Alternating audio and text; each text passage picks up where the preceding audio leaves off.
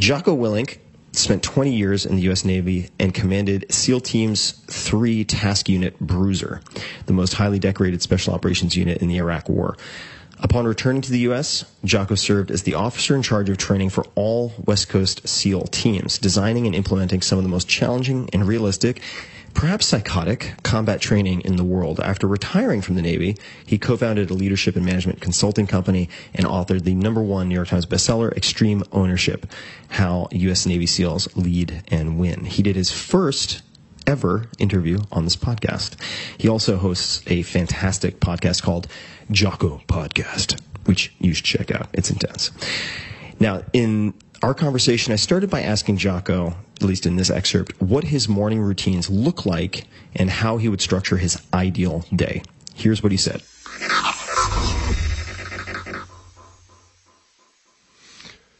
So I wake up early. I wake up at 4:45. I like to have that psychological win over the enemy.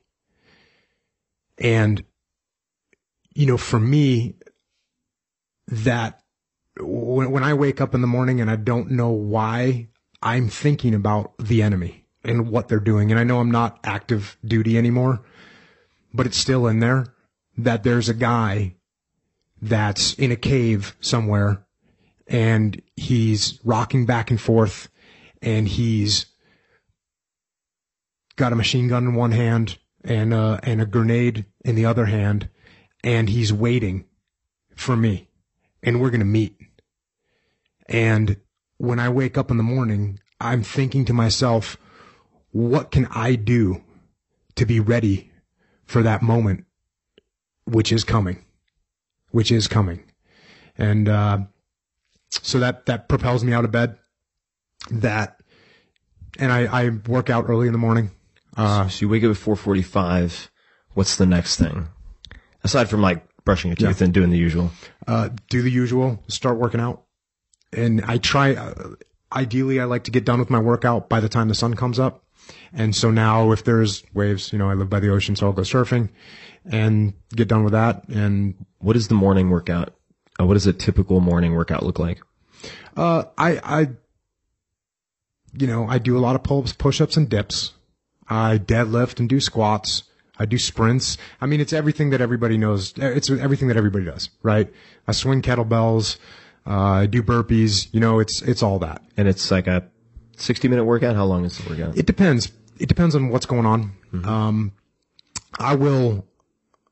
I'll try and do some strength movements to be strong, you know, deadlifts, clean and jerk, something like that, to make myself stronger. Or even if it's something like just dead hang pull-ups and I'm just maxing out, but I'll do something like that to make myself stronger. And sometimes that can take a while, you know, cause I'll just want to relax and, you know, hit singles or doubles, on deadlifts or cleans or whatever. And then when I get done with that, I'll do some kind of metabolic conditioning of some kind, you know, I'll be sprinting or rowing or swinging a kettlebell or, you know, lighter weight clean and jerks for reps or something like that. So that's what it looks like for me. So you finish training when the sun comes up, hit the waves since they're there, which is a good policy. And, what happens then? You know, I'll come back and, you know, start doing normal human stuff. Right. That's when the work begins. Yeah. I have a leadership and management consulting business. So I'll have clients to talk to. I'll have emails to push out. And I'll start taking care of that business. I normally don't get hungry until 10 or 11 o'clock in the morning.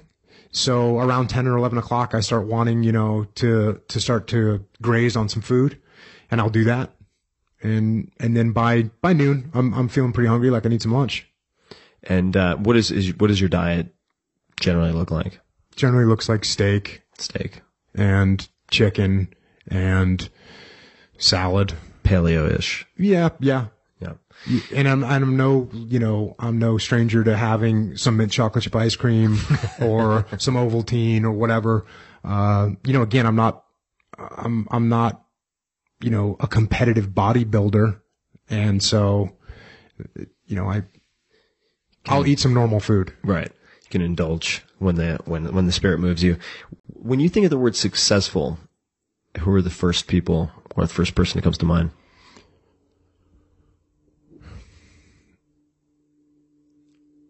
So for me,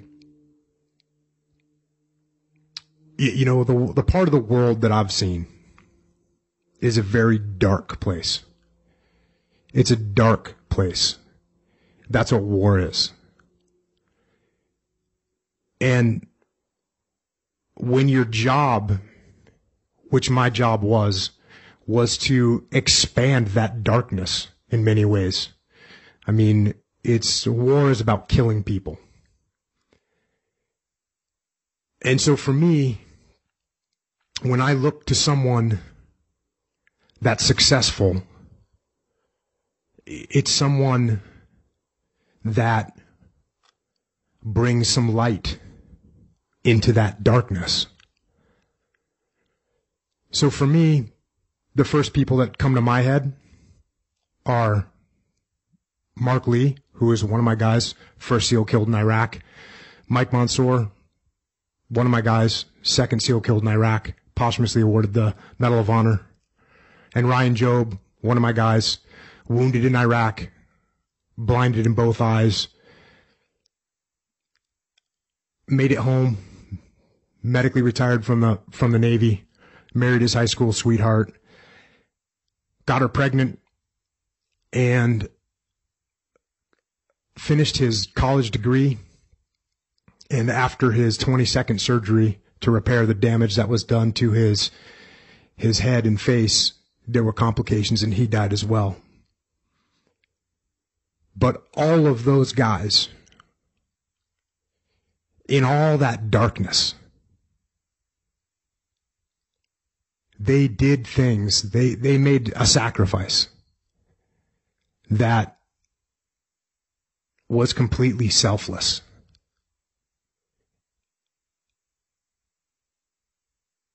And to do that,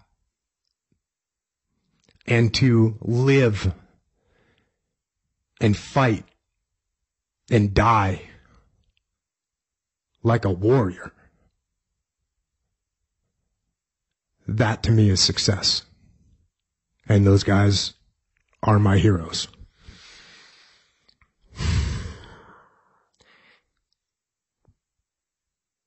What do you struggle with? And I ask that because, I mean, we've only just met, but it's hard for me as a civilian to fathom what you and your friends have been through. Impossible for me to fathom. And I mean, it makes me just feel ashamed for ever complaining about a bad day or a hard day, given what you guys have experienced and the stakes that are involved and the sacrifices and the sadness and tragedy that is a part of that job. What do you struggle with, whether it's in the business sphere or just in life in general, if you're open to talking about it? Because I know that I used to, when I had these icons in my head, I was like, oh my God, Richard Branson, he's got it all figured out. He's doing everything perfectly. He's on cruise control, hitting home runs every time he gets at bat. And as I've slowly gotten to know, not necessarily Branson directly, although I have met him before, I realized like people all have, and this is something that you talked about, the detachment. When I find myself, I've always had kind of impatience and anger issues, and it's helped me to be aggressive in sport and in business and in negotiation, but it's also caused some problems for me. And, but I've realized that one of the ways I can tone that down is by realizing that like everyone is fighting a battle you know nothing about, in some way. But what are the things that that you find difficult or that you struggle with or have struggled with?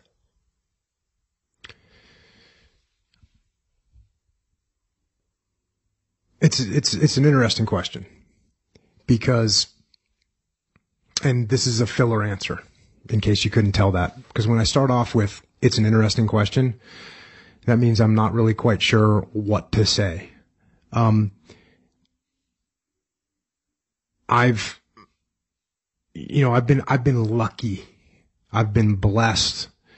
I've had a life that I would not trade with anyone in the world.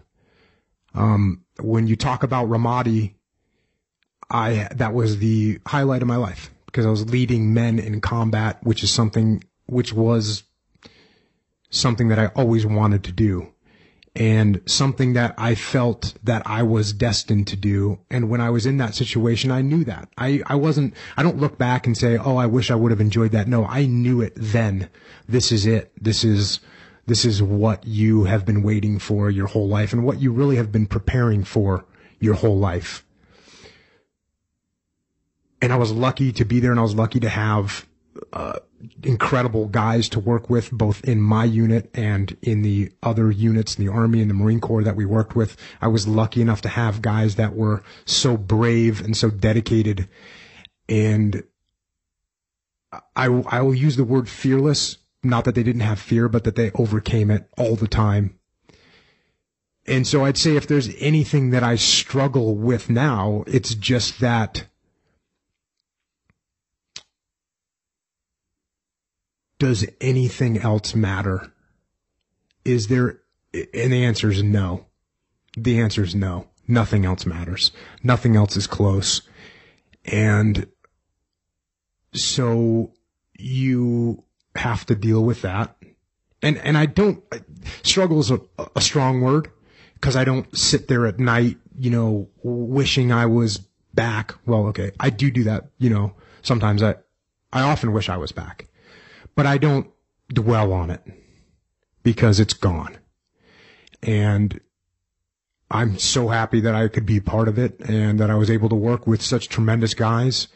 And I try and keep their memory alive every day in my own head.